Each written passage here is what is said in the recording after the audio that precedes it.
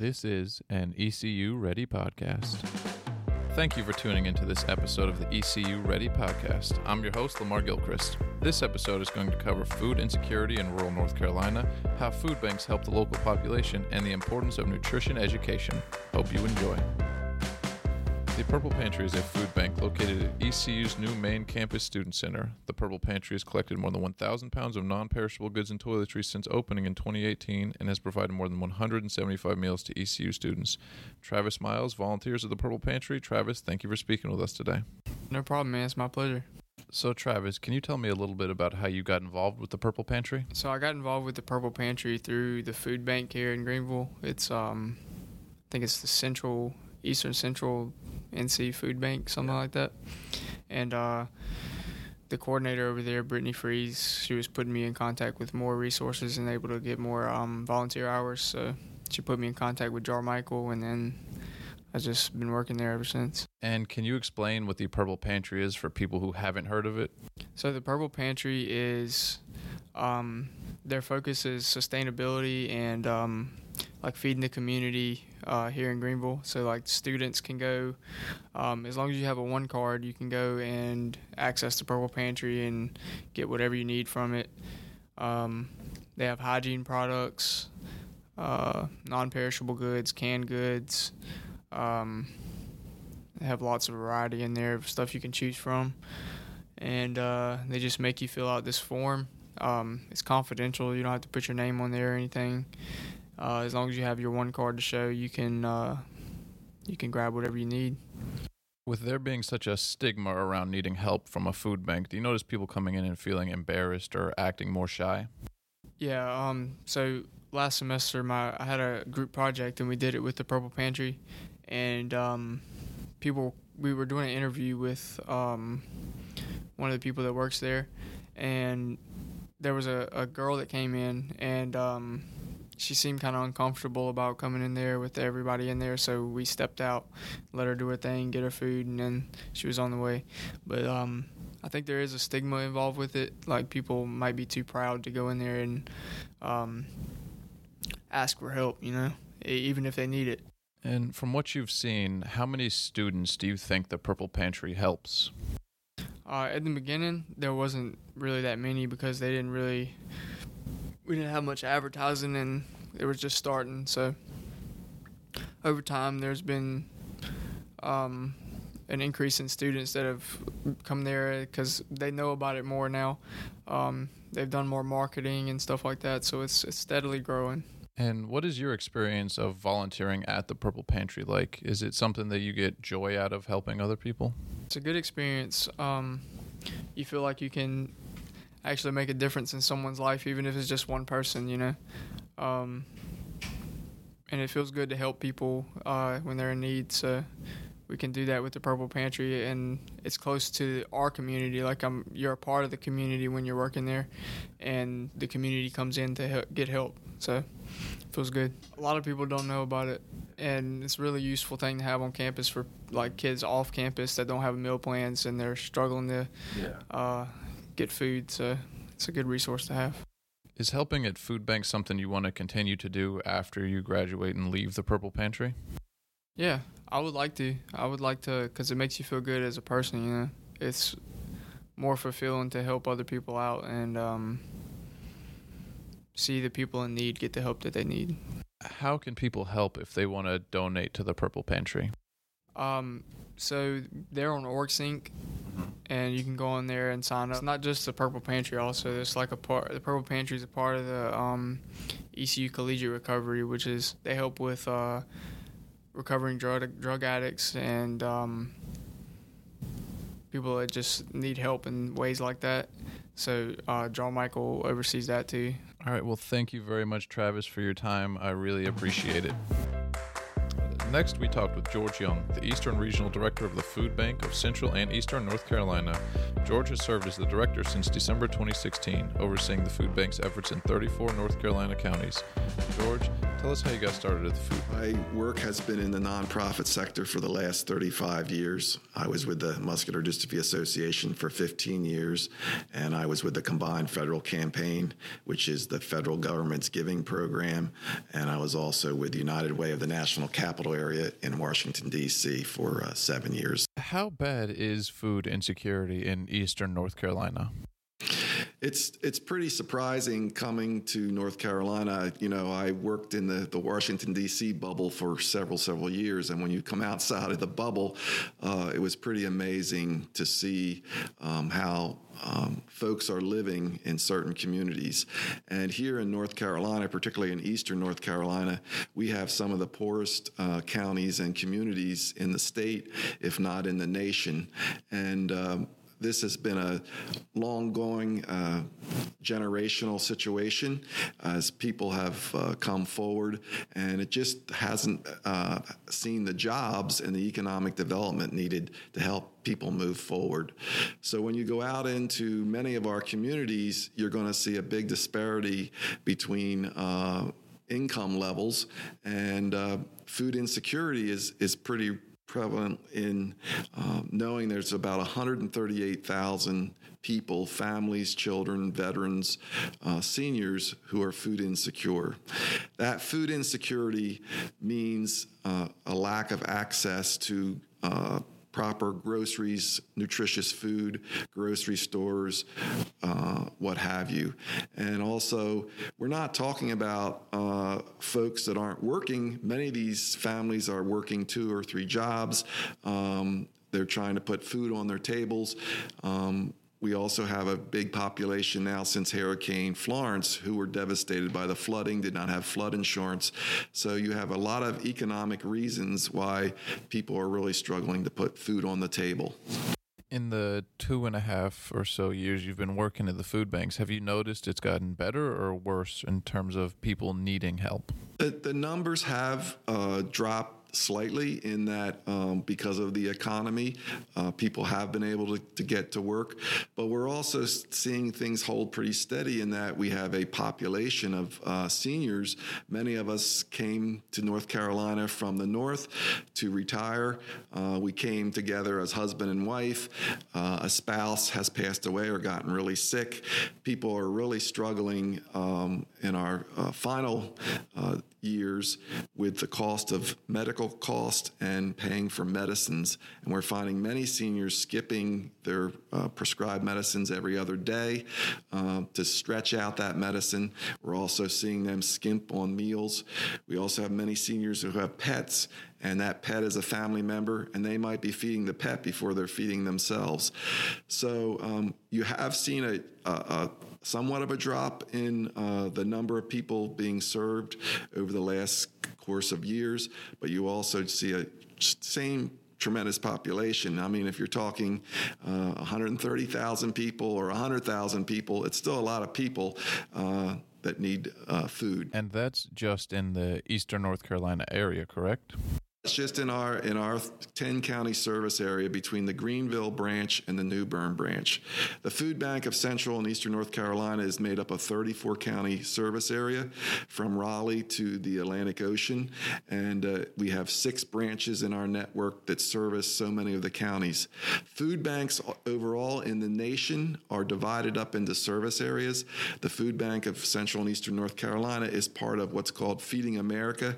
They are an umbrella of food banks, and we also follow their lead and are a member of Feeding America to meet standards for food safety, food inspection, food distribution training. And we here in the East cover 10 counties with 2 branches. And if someone wants to help out of the food bank and volunteer, what's the best way for them to get started with that? We have a great website, foodbankcenc.org, and on there are tabs for about our volunteer programs. We have a great volunteer coordinator who coordinates volunteer projects between the Greenville and New Bern branches. Brittany Fries is our volunteer coordinator. She works a schedule with many companies, community groups, and individuals to move food out of here, either sorting, bagging, and boxing the food on a weekly basis. And one area of volunteerism we really count on and are so grateful for are student volunteers and staff from East Carolina University, in that literally thousands of students have come here to volunteer. And the campus also does an annual homecoming food drive. Many of the organizations do food drives. And then we also have several thousand students come here to help literally sort, bag, and help us get the food prepared for distribution. And so a lot of it is project-driven, schedule-driven, because it's food. When farmers bring gigantic millions of pounds of produce, potatoes, corn, strawberries, whatever it may be, it needs to be immediately sorted and turned right around and sent out to our food pantry network. Between the Greenville and New Bern branches, we have over 200 registered food pantries. These are nonprofits which go through food safety, food distribution. Their representatives are giving ID cards so they can come to the warehouses and pick up food distributions. We're also delivering food to them on a weekly basis. So food is coming into the warehouse and being turned right around in both the Greenville and New Bern locations. The food pantries are the front line, and we really count on them to get the food out to the folks in the community. And it's a great network in that that's where it needs to be, because these local people know where the local needs are. And we also are great on trying to not have duplication, in that there are many heartfelt organizations that come to us that want to help distribute food. We'll ask them to do research, and there's a good chance right across the street there's already a food pantry doing this work. Can you go join with them, or can you come up with some other ministry or other support for the community, as in distributing clothing, doing a thrift shop, distributing furniture, helping repair homes, helping take care of the elderly? There's a lot of work that needs to be done out in these communities. So we have a very stringent application process and training programs that individuals in communities that want to run a food pantry and be associated with the food bank has to go through. And we're also doing continuing education with our registered food pantries. We have quarterly talking councils where representatives, it's mandatory for them to attend, and we're doing capacity building, food safety, all types of training to keep them up to speed when it comes to the distribution of food. We also do site visits to all our food pantries. We're making sure that the food is being distributed properly, it's being handled properly, and that, frankly, the food pantry or whoever's heading up the food pantry is properly serving the community. They're not holding back. They're not just sharing it with their friends and family, that they are not turning people away, and that anyone that's in need, there's no means test, there's no eligibility requirements. If you come and ask for food, then the food bank is going to provide food. And our mission is that no one will be hungry. I think you guys are doing a great job here. I'm really thankful there's people like you guys out there doing it. So thank you very much for coming on the podcast, George. Well, we really appreciate having you, and we just, again, really thank East Carolina University for their tremendous support and all the students that come every year to help volunteer. It's just awesome. We really appreciate it. A common issue faced by many Eastern North Carolinians isn't just accessing food, but accessing healthy food options. North Carolina has the 20th highest adult obesity rate in the nation, with 32% of its adult population being defined as obese. ECU Professor of Public Health and Eastern North Carolina native Dr. Stephanie Jillcott-Pitts details some of the challenges faced by Eastern North Carolinians attempting to access healthy food. So, Dr. Pitts, I want to start by asking, how big of an influence does poverty play in unhealthy eating?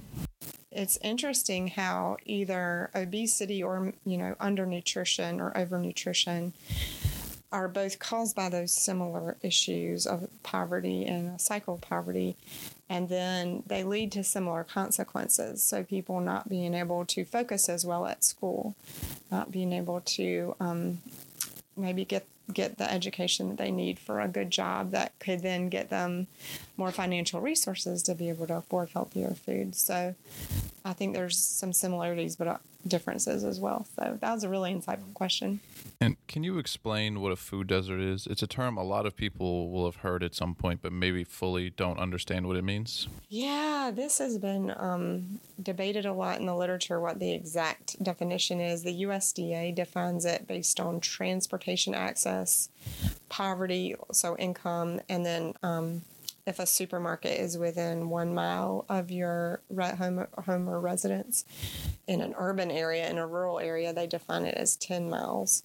So the USDA is looking at physical distance from your home, as well as are you in a low-income census tract, and is there adequate transportation to get from your home to the supermarket. So USDA is really basing it on access to supermarkets. Other people base it on similar distance measures and kind of look at a variety of different food stores. So the other term that's being promoted a little more these days is the idea of a food swamp.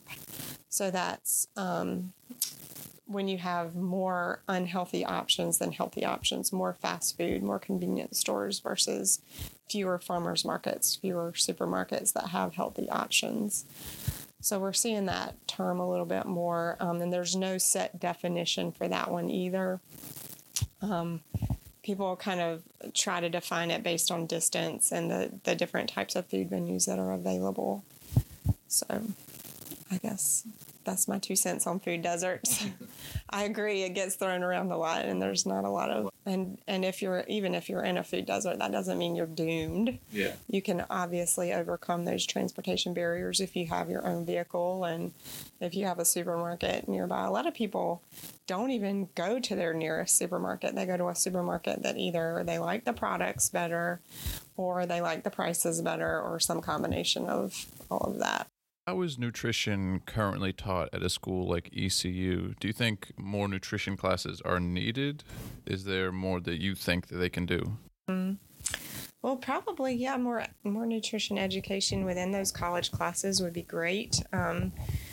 I know the former dean of our medical school, Paul Cunningham, used to talk about ECU students being ambassadors of health throughout Eastern North Carolina. So once people graduate and go and work in Eastern North Carolina, they can talk about preventive health. They can talk about exercise, which is really important, and also nutrition and how those are just crucial to preventing chronic disease. What else can ECU do? I mean, I don't know. I think there's been a lot of really neat efforts to promote healthier foods throughout the campus among students. And then again, those students will talk to their families and their relatives in Eastern North Carolina and promote health and nutrition that way. I don't know. I think there's a lot of really cool research projects going on that people are doing to try to promote health and nutrition throughout Greenville and Eastern North Carolina. So what's the most important thing that somebody should know if they're just learning about nutrition? You know, there's so many different diets around today. It can be hard for people to understand what works versus what's actually just popular. Yeah. Nutrition science is always evolving, and you don't feel like you can ever get the straight truth. But I say I would go back to what your grandmother or your mother said, eat your fruits and vegetables. I mean, it's just as simple as that. Plenty of fresh, frozen, or canned fruits and vegetables, and I think you're on the way to good health. And drink water. And for people who aren't in school today to take nutrition classes, where would you recommend they go to get more information? That's a good question. The USDA website, I would say, and like the MyPlate website, going to those websites and learning more. Walter Willett is a Harvard epidemiologist who's done these big cohort studies with nurses and physicians for years and done a lot of analyses on their diet and their health outcomes. And he's written a lot of really great scholarly articles and also has a book. I think it's called Eat, Drink, and Be Merry, maybe. So that's another really good resource. reading up on the Mediterranean diet. I think that's one of those diets you hear about, but it's based in fruits and vegetables and healthy fats and lean proteins. And reading up on the Mediterranean diet, I think, is a very good start also. Dr. Pitts, thank you very much for taking the time to speak with me today. I really appreciate it. And thank you. I've enjoyed it. Among the biggest hurdles for would-be healthy eaters is knowing how and what to eat. For many of us growing up, the food pyramid was the golden rule when it came to what goes on your plates. ECU Professor of Nutrition Science, Dr. Virginia Stage, details how the pyramid has changed and what we should focus on when it comes to nutrition education. I am here with Dr. Virginia Stage, an Associate Professor of Nutrition Sciences. Dr. Stage, thank you for coming. No problem. So, Dr. Stage, to start things out, I was wondering, how is nutrition taught in schools today? And has that really changed at all since I was young? I remember we had the food pyramid that we learned. Have they switched to any other different way of teaching it now? That's kind of a complicated question, actually. Food education and nutrition education are similar, but a little different. Neither of them, I would say, are actually taught very much in the school setting. In North Carolina, we have something called Helpful Living Standards, and it's a whole set of standards that follows kids from kindergarten all the way up to 12th grade. It covers, though, all things health. So nutrition is just a really small piece of that. And in fact, it does still focus a whole lot on the USDA guidelines, which you're talking about. When you were growing up was the food pyramid. Now it's actually My Plate, so it looks a little different. It actually looks more like a plate within a glass of milk or water up at the top. But how those standards in North Carolina and across the nation are implemented in the classrooms are actually very dependent on what the teachers choose to do. And because nutrition and food education are not actually tested standards, they don't always get a lot of attention in the classroom setting. Sometimes what we find is teachers will wait sort of towards the end of the year when the EOGs are over, those end of grade exams, and when there's some extra time in the schedule, and then they'll do some nutrition. Now, if you have a teacher that's much more dedicated and they're very bought into teaching about food and nutrition education, they most certainly do implement much more. But we're actually finding across the literature and really across our state and other states that teacher professional development in food and nutrition education is very, very limited. And so you have that as a problem, too. If they're not confident in their own information about food and nutrition, they're probably less likely to dive very deep into it, and it does get left to My Plate, which is what you've had experience with before. When doing research for our interview, I saw that you looked into how important a diet was during the first 5 years of a person's life when it comes to their development. Can you tell me a little bit about what you learned from that research? Oh, it's critical. It is critical. In fact, when I first started down the road of working in schools with nutrition, it began here at ECU when I was an undergraduate. I went to school here and worked in K-12. And the whole reason why I moved down to preschool and younger was because I recognized that a lot of these kids had already had these health behaviors established, and we actually needed to start a lot earlier. So those first 5 years, even the first 1,000 days, are extremely critical. Right now, most of my work focuses in preschool and younger for that reason, and there are lots of resources for families. There's the Women, Infant, and Children program, which serves pregnant women while they're pregnant, clearly, and then once they give birth, up through 5. So it'll provide nutrition education as well as benefits for food for children, and then, of course, the family in that capacity, particularly if the mother's breastfeeding. Will provide formula, all kinds of benefits for these families that may be insecure in food needs or just need the education.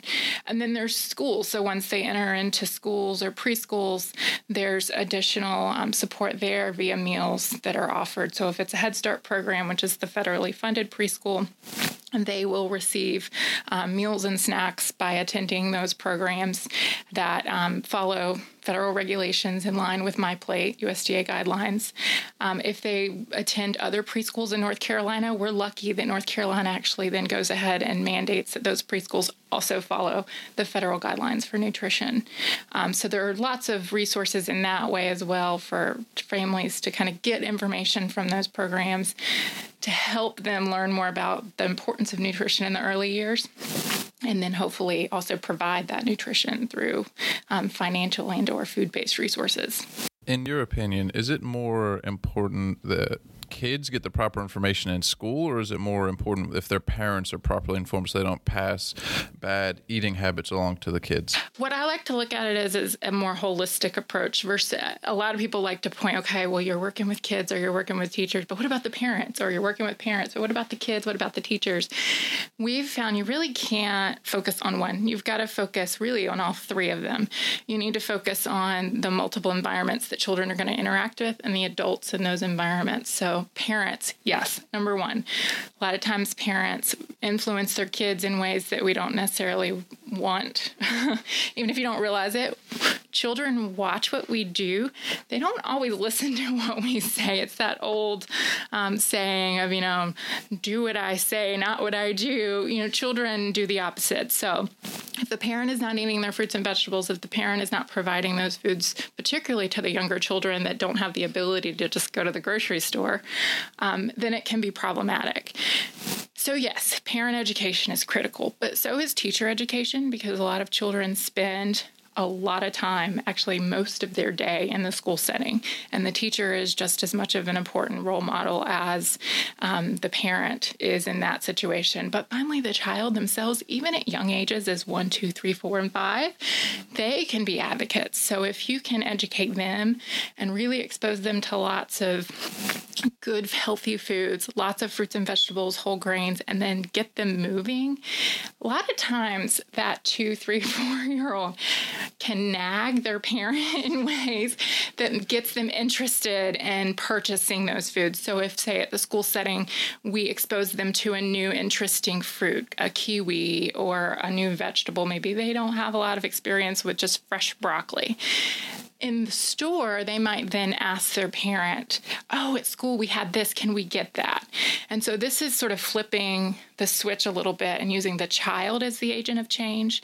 Now, that alone is not going to work. You have to have all of those parts kind of working together. And if you can intervene on everybody, eventually you have these little baby steps where we can make some movement. And long term, that child starts to have more positive health behaviors.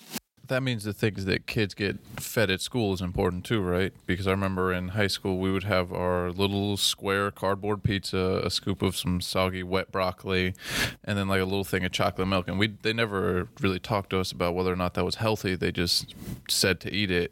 And we knew it didn't taste good. Didn't taste good, yeah. So now you're getting into the environmental setting, which is also critical. So not just what the adults are teaching you or modeling, but also the access and availability to those healthy foods. We have seen impressive changes in our school food system since 2010. And 2010 was when K-12 really saw a change in the Healthy Hunger-Free Kids Act, which was associated with Michelle Obama's Let's Move campaign. It's still up and thriving. In 2006, there was a reauthorization, and we're continuing to move forward with those changes. And we, over time, have seen really positive changes in children's dietary quality, increasing fruit and vegetable consumption, et cetera. In 2016, the school meals that are provided for children 5 and under, which is the child and adult food program, they got enough facelift, you could say, to make them more in line with the Healthy Hunger-Free Kids Act. And so now the preschoolers are also getting much better foods. Now, there's flexibility to that, right? Like different variations at the school level and how those meals are prepared are going to be different. You're going to hear things from kids that maybe they don't like what's being served, but we're in a work in progress. Schools are still trying to do their best within the means of their budget, and that's part of the challenge. So more funding is always good for school meals. That's a huge way to reduce food insecurities among children that might not have access to helpful food at home. And so the more we can do to improve those school environments. Pitt County, by the way, is a fabulous example of school food done really well. They have a great school food program. Kids interact with those foods and enjoy those foods. They even have a food explorer where they introduce new foods that they think are a little bit novel in a way that is interesting and engaging to children to make them want to eat that. And it goes from K all the way up to high school. So we've got a good program here locally. We would like to model that in the other counties that need the support out in our rural eastern North Carolina. I really like that program, and a program like that seems important to me too, because so many kids see a new food and they say they don't like it, but if you ask them if they've ever had it, they'll say no, but I don't like it. Yep. And you know what? A lot of that's exposure. So there's something called neophobia, which is the fear of the new. And it's been pretty well studied, particularly in young children, because it actually starts around 15 months. It's like from the very beginning, right? 15 months is, they're not even a year and a half yet, and we're already starting the picky eating. But what the research shows is actually the more foods that we can expose children to, the less likely it's going to be new, right? So what they're fearful of is the new, not necessarily the food itself. It's just that it's new and different, and I've never had that before. And so the more foods as they're little that we can expose them to, and not just different foods, but different textures, different colors, different tastes, different preparation methods, more of that happening younger makes it less of a problem when they're older. So we find that kids that are exposed, even in the womb, believe that or not, even the mother's diet, when she is eating as a pregnant woman, can influence those long-term preferences. So even starting with pregnant women and getting them to eat more fruits and vegetables, but long-term, we know that it reduces that picky eating. It reduces the neophobia. The challenge is when we have families that are low income, that are food insecure, you're not going to give your child peas 15 times before you figure they don't like it. It's probably going to be a couple times.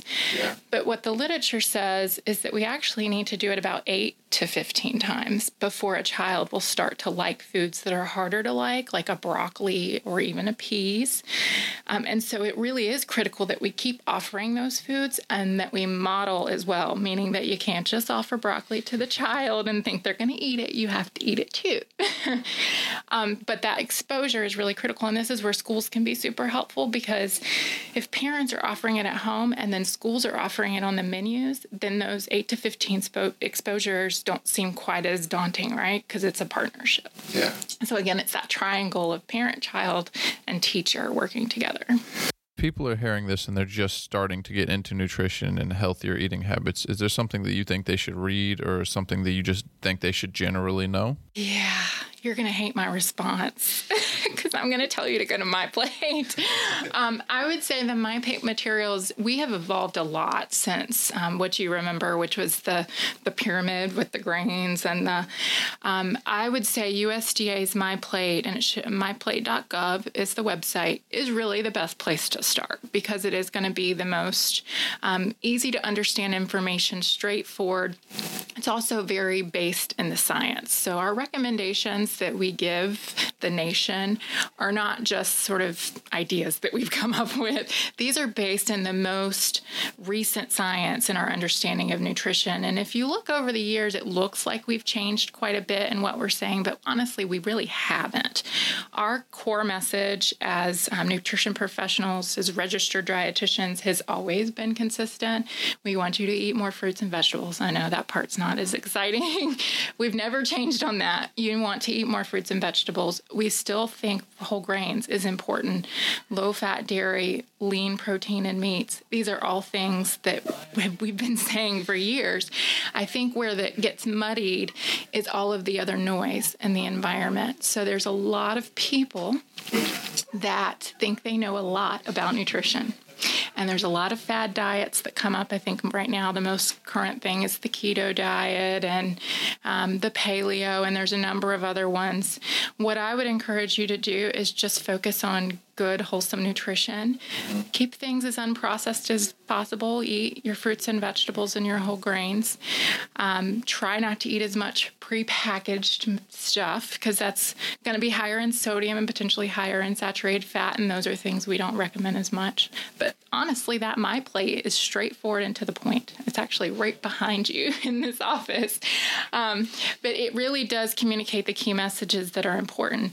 And then what I would say is ignore the noise. Anything that seems like it's an incredible promise that it's going to, cure a disease or help you lose 10 pounds in a week, these are all red flags that probably mean that these are not as healthy for you as you would hope. There is no magic pill. It is every day eating a well-balanced diet and knowing normal is sometime eating a little more. Normal is eating things that you might think are not good for you. We don't really consider foods being good and bad. We really think of them as more foods that we would eat all the time and foods that we don't eat as much. So, a hamburger with French fries, we're not going to say you can never eat that. That's okay to eat every now and then. It's just not something you want to eat every day. So it's keeping things in balance is what's really critical. So it's consistency of a healthy diet that gives you room for variation in your daily life is the most important thing. Exactly. Yeah, and know that it's okay and it's normal to splurge every now and then. Totally normal. And physical activity cannot be left off of this. I know the new My Plate doesn't actually have the little guy that used to be on the one before running up the stairs. It is more just focused on the dietary, but it still recognizes the critical importance of physical activity. We have to move our bodies. We have to get up and, engage in physical activity that's good for our heart, that's good for our muscle tone and our bone strength, all of these things. And again, consistency, doing this consistently over your life is what's going to be really helpful to leading a healthy lifestyle, but also leading a long life. Well, Dr. Stage, thank you very much for educating me on this entire subject. I really appreciate you taking this time out. No problem. Thanks again, everybody, for tuning in to this episode of the ECU Ready podcast. I'm your host, Lamar Gilchrist. See you next time.